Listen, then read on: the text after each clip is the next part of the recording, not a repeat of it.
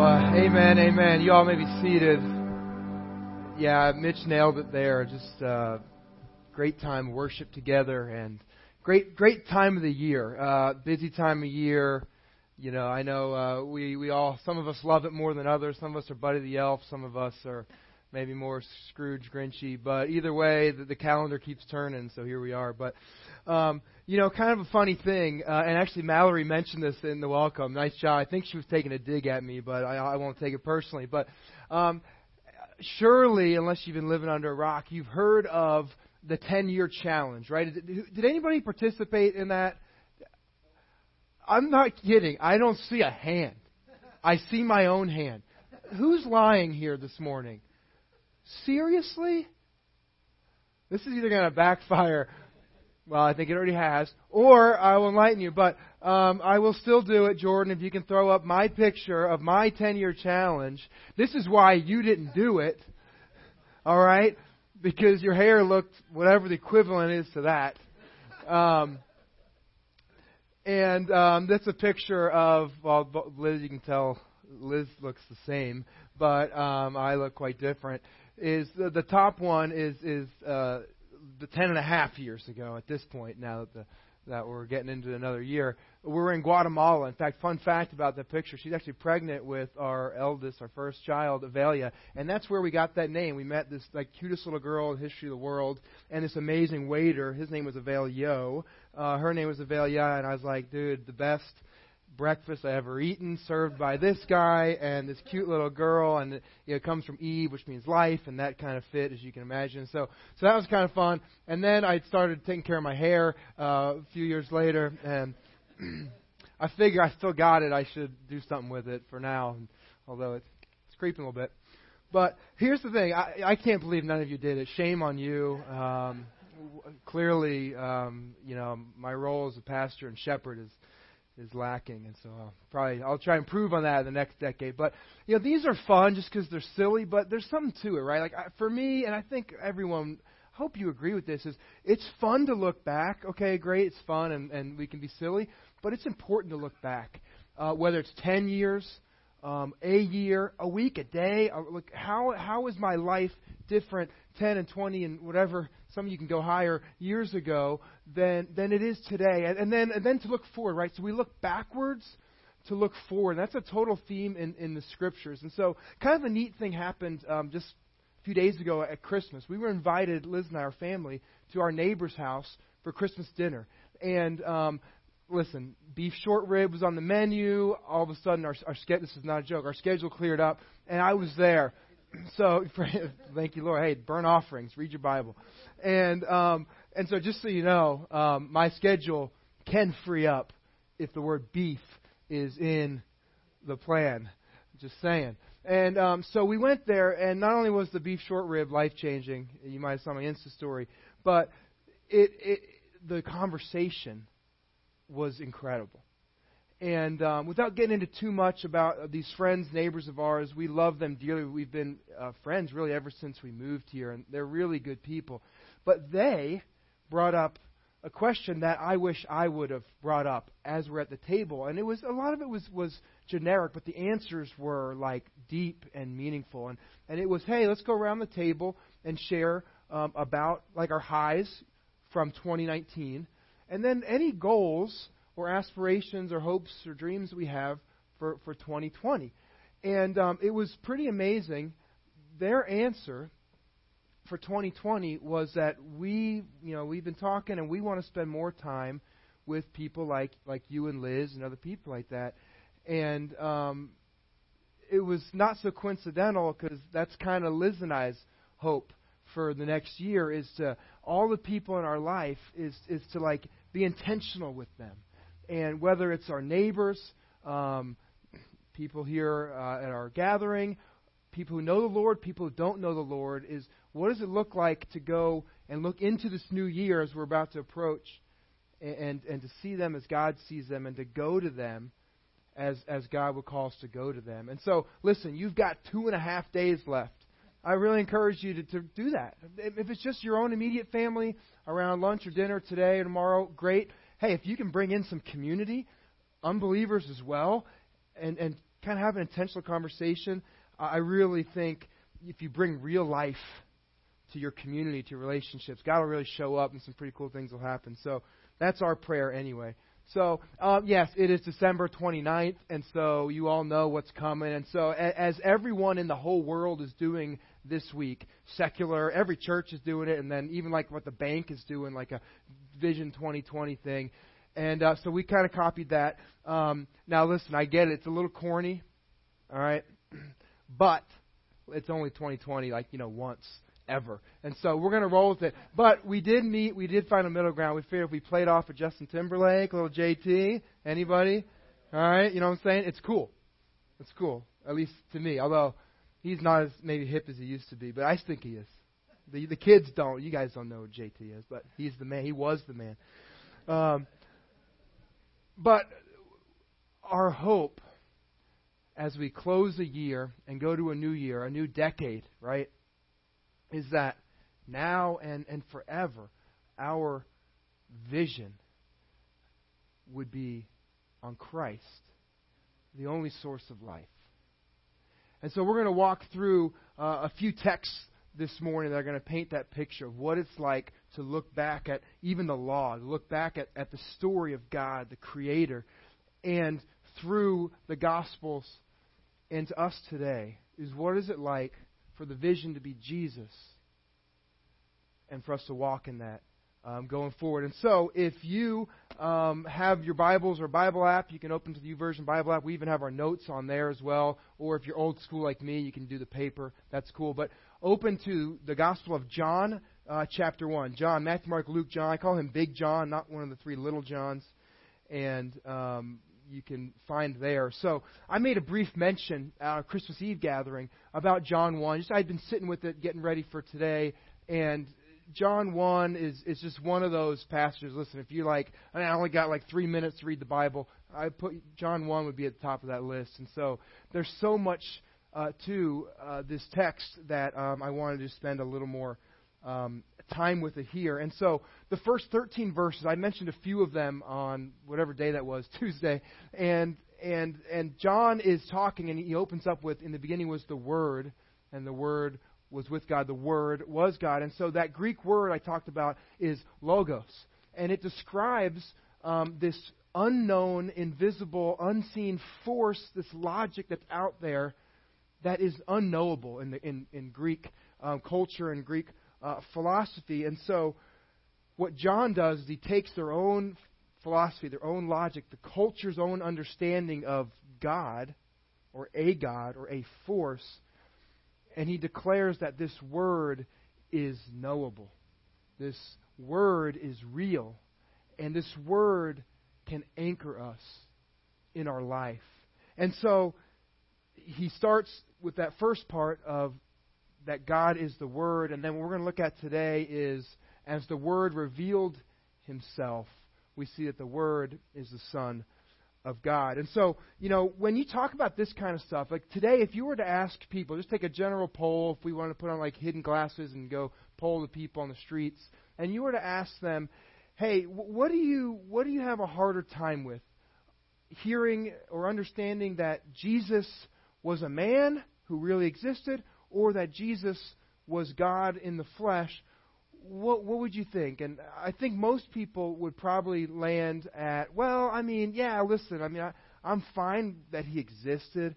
I'm fine that there seems to be enough historical evidence that some man named Jesus of Nazareth walked, a couple thousand years ago. Maybe he did some things, and his teachings are recorded, and there's even other faiths that acknowledge him, and a whole lot of people, maybe even most of the world, you could maybe say, or half of the world at least, would recognize that Jesus was of great importance to history. But that he was God, I don't know. I don't know that I believe that. Good man, good teacher. Maybe I'd go prophet, but no more. Right? I think that's generally, at least my experience, what I've run into. Well, almost 2,000 years ago, when the Apostle John, the first century, the first Christians, the first church, it was kind of the opposite.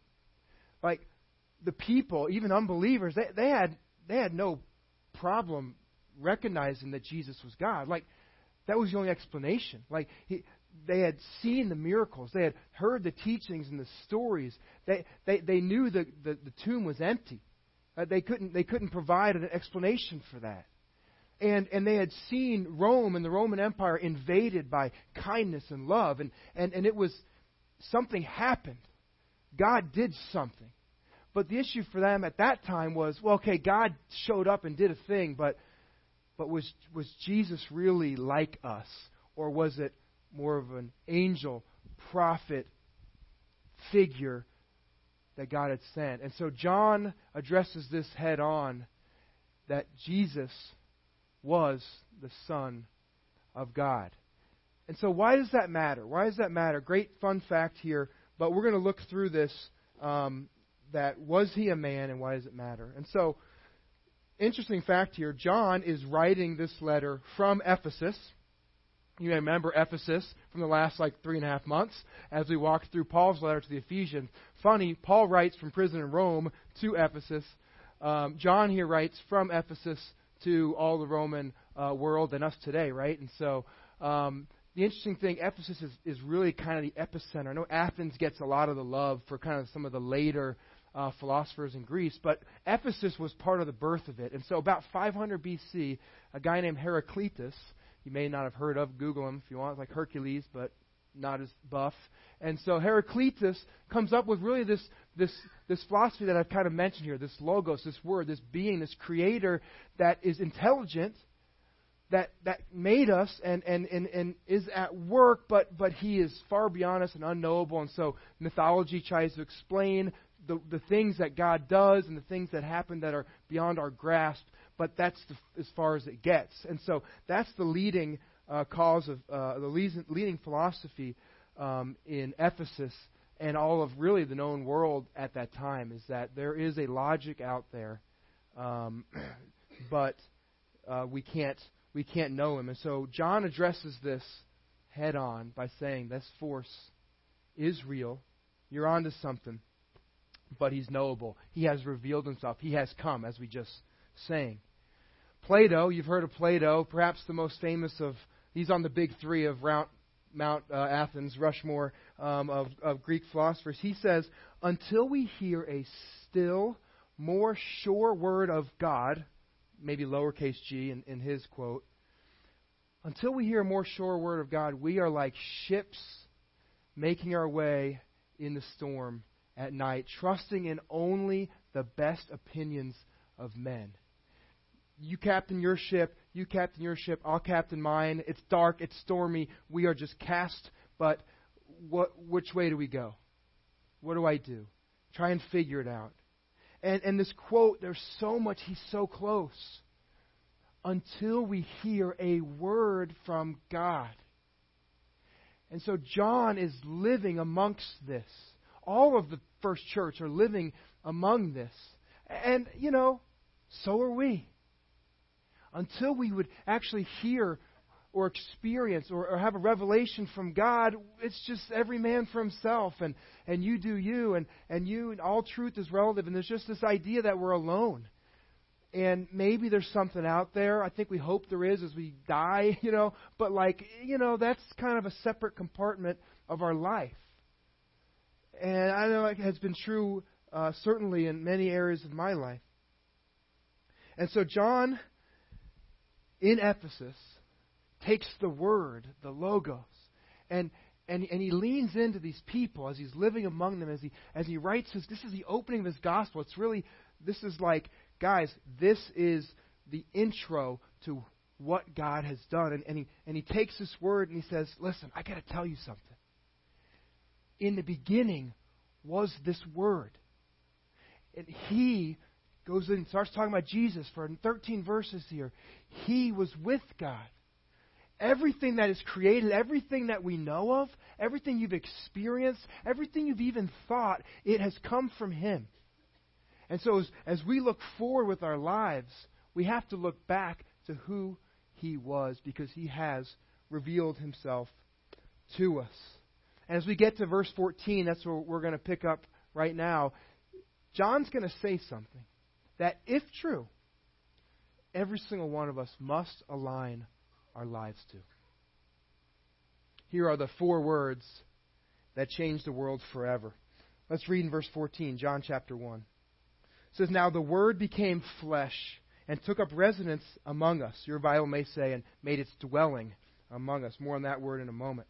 "We saw His glory, the glory of the one and only, full of grace and truth, who came from the Father." Like, it was God. God showed up. Everybody agreed with that. Verse 15. "John," we'll talk about him in a second, "testified about Him and shouted out, 'This is the one about whom I said, He who comes after me is greater than I am, because He existed before me.'" The 4 words, you can fill them out. I'm not going to drag you on forever. That'd be kind of fun. Is right. All 4 are in that sentence. The Word became flesh. Those words, the truth behind those words has changed the world forever. And it ought to change every part of our lives. Because this isn't just something we believe or hope for. It happened. And the Word, the God, the Creator, I am, from Exodus 3, has come and made His dwelling among us. The Word became flesh. And so, as my man, I never met him, he died a long time ago, C.S. Lewis put it, we only have 3 choices, which is really just like 2 choices. You dismiss him as, okay, yeah, this man lived and he was a good teacher, which you can't do because he would be a liar because of the things he said and claimed. Or he was crazy, like just this nut job who claimed to be God, but he wasn't. He was just crazy. The only other option is that it's real, and the Word became flesh and made its dwelling among us. You have to pick one of those. There is not another option. And so as we move into a new year, that's an answer that we have to give between us and God. Now, this word dwelling, it comes from the Greek word skeneo. It is the Greek word skeneo. And it literally describes pitching a tent or building a house to come and live under. And so what John is directly referencing is the tabernacle, when God literally had Moses and the Israelites build a tent, the tent of meeting. And so I actually want to hop back. You can turn if you want or follow along on the app, or you can hold your place in John's. We're going to come right back. But in Exodus 33, I want to just read some of this in verse 7. I'm not going to say a whole lot about it other than picture this.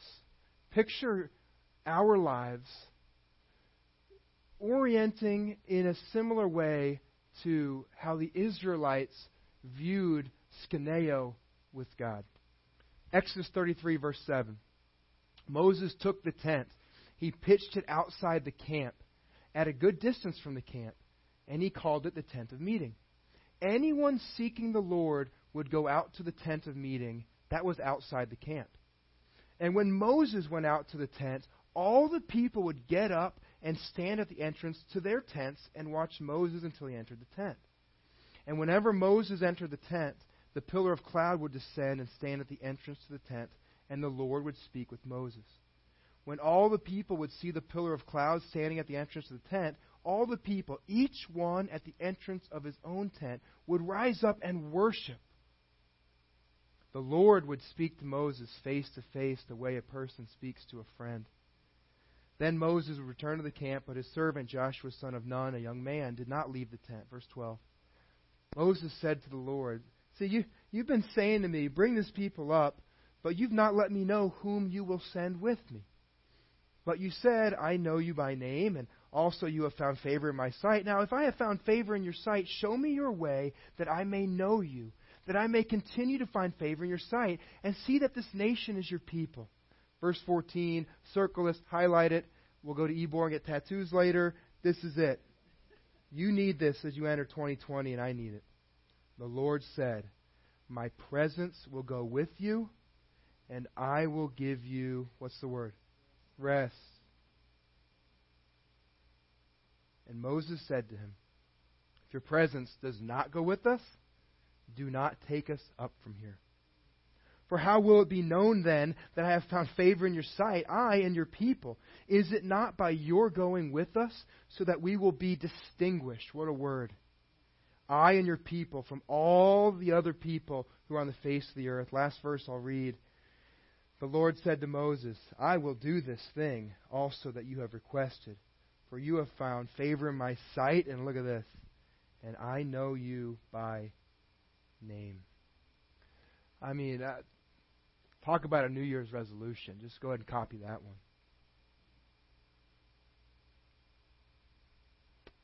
Intentionally meet with God outside of your camp. And I'll just equate that to your comfort zone. Not just your house, not just your community, city group that you're in community with. Praise God for that. Outside of that, to your neighbors, to your friends, to new people you meet, to people on the street. And just in this text, it's incredible. Speak to God as a friend. Receive rest. How? From His presence. That's God's plan. It always has been that we would take an entire day to rest in His presence.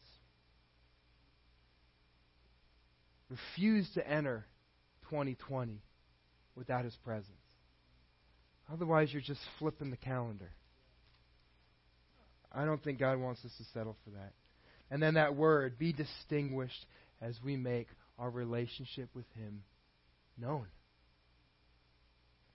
You know, back over in John 1, you can turn there. Verse 16 picks up more of this story, and let me just read it for you. It really ties in right with Exodus 33.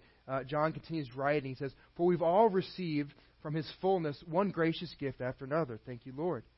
For the law was given through Moses, but grace and truth came through Jesus Christ." Law and grace, something you certainly hear Mitch talk about all the time, and I like to, our closet Lutheran a little bit in there, a little bit. Verse 18, "No one has ever seen God, the only one, Himself God, who is in closest fellowship with the Father, has made God known." You know, there's this, I don't really fall for these like pastor jokes too often.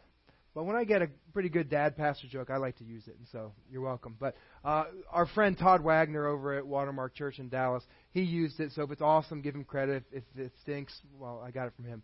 But he tells this really brief story of, and you can probably Google pastorjokes.com. I bet that's a domain, actually. And it says there's a story of this kid in class. It's like free drawing time, and he's drawing on his sheet. And his teacher, teacher walks around and says, "Oh, Johnny, what are you drawing a picture of?" And he says, "Oh, I'm drawing a picture of God." And of course she, knows all the logic, right? Says, "Well, Johnny, no one knows what God looks like." And he says, "Well, they will in a minute. If you let me finish, my drawing, teach."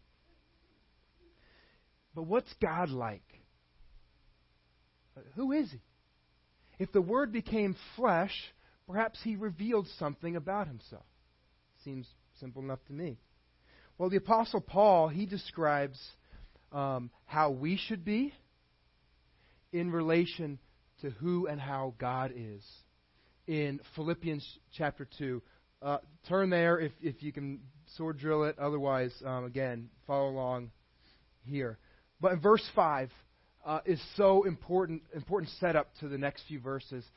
The Apostle Paul is writing this. He says, you, I, me, all of us, should have the same attitude toward one another that Christ Jesus did. Okay. How was Christ Jesus? Verse 6. Christ, who, though He existed in the form of God, did not regard equality with God as something to be grasped, but He emptied Himself by taking on the form of a slave, by looking like other men, and by sharing in human nature. The Word became flesh. Verse 8, He humbled Himself by becoming obedient to the point of death, and not just any death, even death on a cross. As a result, God highly exalted Him and gave Him the name that is above every name. We just sang that. And it's true. Verse 10, so that at the name of Jesus every knee will bow in heaven and on earth and under the earth, and every tongue confess that Jesus Christ is Lord, to the glory of the Father. Just like in Ephesians, to the praise of His glory, right?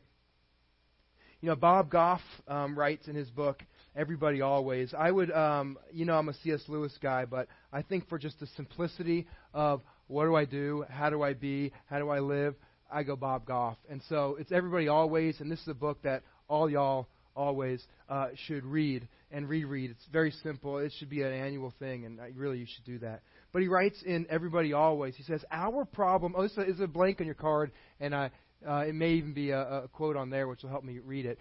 Our problem following Jesus is that we're trying to be better versions of us rather than a more accurate reflection of Him. Now listen, be you as God made you, right? He has given us all gifts. We just read that. But it's not American pull up your bootstraps and just kind of chisel off a little bit of the obvious sin and murk and mess. It is, I need to die. Carl needs to get just pulverized and reworked as the potter, a great father, reworks the clay to be more accurate reflection of Him. You know, one of our core values here, you hear us talk about, and we even have some of these bracelets. I'm going to touch the little green one. It reminds me of it. Is that we want to look like Jesus. Right? We want to look to Him in adoration, and we want to look like Him in transformation. We need to look and be more like Christ. It is a tenet of our church, and it's straight from Scripture. But the difficulty is unless we have the full and right view of who God was, we'll just kind of be becoming smarter sinners, basically. And we'll just kind of become maybe better citizens or improve our morality a little more than the next guy. But that's not just the call. Now, some of those things come with it, not hating on those things. But we are called to be like Christ. That's what Christ, we are little Christs. And so who was He? Well, right here in Philippians 2, and in this whole book, He wasn't just a good man or a good teacher, like some of you are. No, Jesus is nothing like us. Though He was rich, He made Himself what? Poor. Though He was a king, the king, not just a king with a little castle, the king, made Himself a slave. We would never do that.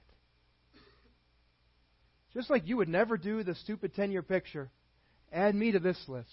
We would never do that. We are so unlike this Christ. And try as you may to look a little more like Him or act a little more like Him, you and I can't do it. The law shows us that plainly. But as we see Him who He is and see us for what a mess we are, it's only then that we can come and bow before the King of Kings and Lord of Lords, as is here. The name of Jesus, every knee will bow in heaven and earth and under the earth, and every tongue confess Jesus Christ is Lord, to the glory of the Father. He made Himself nothing. Humbled, obedient, death. Any takers. But verse 9, exalted by God. The Word became flesh, and skeneo, dwelt with us, and was exalted by God. Our lives, this year, and every day forward, tent with God. Outside your comfort zone. That might look like, I don't know, singing. Playing off of Mitch's thing. Praising Him. Praying. Sharing your faith with your neighbor or your family. Making it a point to connect in community, both the Sunday gathering and the midweek gatherings in our city groups, which will be coming up here in a few weeks. You'll hear more about those.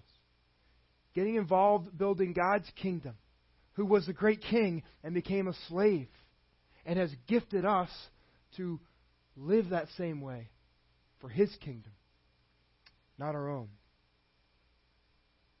God says, I am so unlike you that when you offend me, when you live at enmity, when you are just rebel against me, do you know what I do?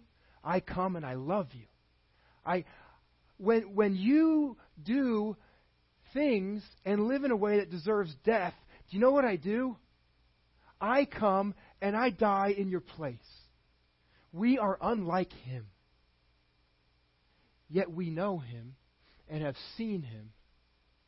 And we are called to follow Him. How could we not be moved by that? Into just greater expression of who He is and what He has called us all to do as we then turn to look with Him at this world and at ourselves and others and all we're in relationship with. The Word became flesh. And so, though He is nothing like us, we are also then called to be kind of nothing like us. Let me catch one more verse here in John 1, verse 19. The next verse introduces reintroduces, because he mentioned John a little bit before this, but he gives a verse about John, maybe you know him as John the Baptist or John the Baptizer, those of you that are anti-Baptist. So he says, now this was John the Baptist's testimony when the Jewish leaders sent priests and Levites from Jerusalem to ask him. You know what they asked him? They said, who are you? And so as we look to a new year, I can't think of a better question. Who do you desire to be now, this year? Now, there's a blank on your sermon note card. And this is one of those things. Now, listen, you may have, I know the answer. I've been praying on it and all that. Awesome. Do it. This is kind of one of those to sit with. And so there's going to be a moment as we respond in worship, and we're going to take communion here in a second. And you might need the rest of this day. You might need help from your spouse or your friend. Help me see this. Help me. What kind of man do I want to be? What kind of woman do I need to be? What kind of student do I need to be? Like, Lord, I'm going into a new year, a new decade. Who am I? Who does God want me to be? And do that in community and in a lot of prayer and in His presence. Get out of your comfort zone and sit with that here. Because the first followers of Christ, let's look at John the Baptist, for crying out loud. They didn't quite live according to the way of their culture.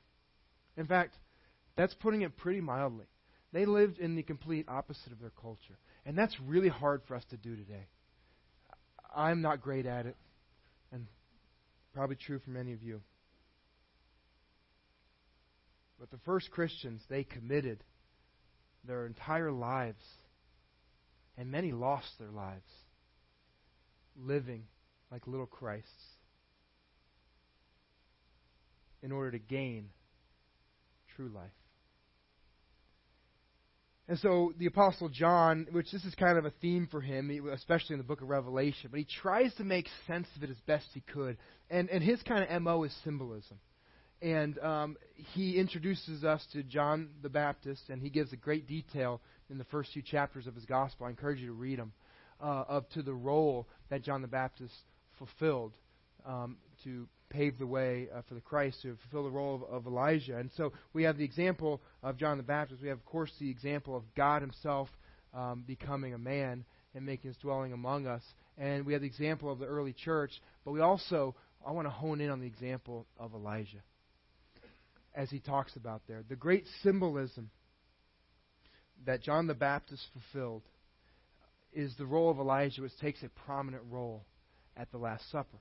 We don't always make that connection if we just read it. Oh, cool, Jesus is having His last meal. Like, okay, is that like a, hey, before you're executed thing? There might be something to that. But it wasn't just any meal. He's celebrating the Passover meal, which was very intentional. And it's something that we do every time that we gather here, is we remember Christ. And so if you are a follower of Christ and you've put your faith, your trust in Him, you're not perfect, but you're like, hey, I'm in. He's my Lord, and I come under Him, and I need to die, and He needs to live. If you've made that decision and put your trust in Him, in the seat back in front of you, there are these little communion cups. And I encourage you to grab one. And you can just kind of take off the film. Sometimes it's easier than others. I got an easy one. And take out the wafer. And this is a symbol. But at that last meal, Jesus is with His disciples. They still don't know what's going on. What else is new? And He takes the bread. Again, it's not His dinner roll. He takes the afikomen, the bread that was set aside, wrapped in a cloth. And He takes it, and He opens it, and He says, this is my body broken for you. And I encourage you to break it, because it reminds me that out of His great love, His body was broken, so mine doesn't have to be. And I'm not worthy of that, but thank you, Lord. And He breaks it. And He says, do this in remembrance of me. Go ahead and partake of the wafer.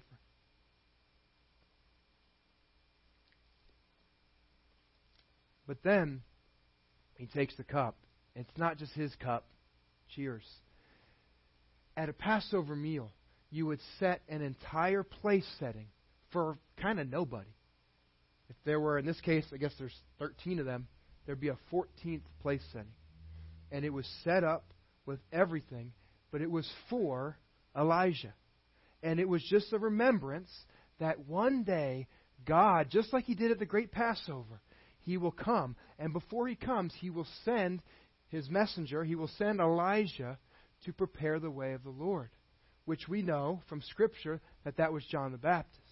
Well, at this Last Supper, He doesn't take His drink, which I've got a couple of them. He takes Elijah's cup. Nobody would ever drink Elijah's cup. It was just symbolic. But He takes it. And the disciples would know he's off script here. He's eaten the showbread, and now he's drinking Elijah's cup. And probably some of them would have finally grasped it.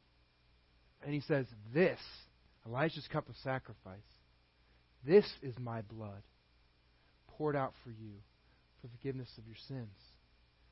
Every time you partake of this, do this in remembrance of me. Let's partake of the cup.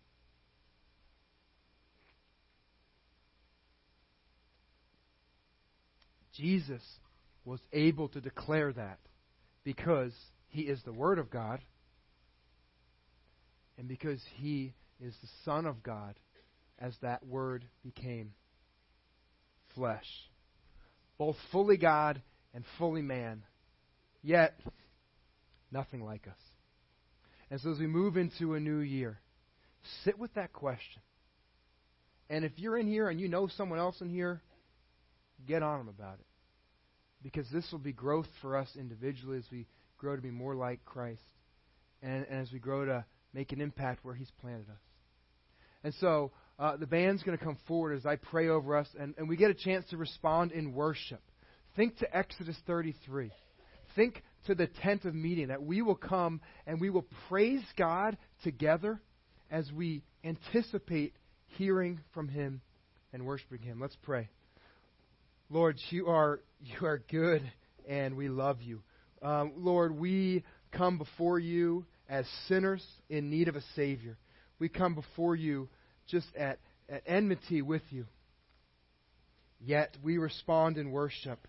And Lord, as we just partook of the cup, may we remember that how sweet it is to know you and to walk in your ways and to walk with you. Lord, would you be glorified as we praise you, as we remember who you are, as we declare that you will come, you have come, and your presence will go with us now into 2020, and Lord, forevermore.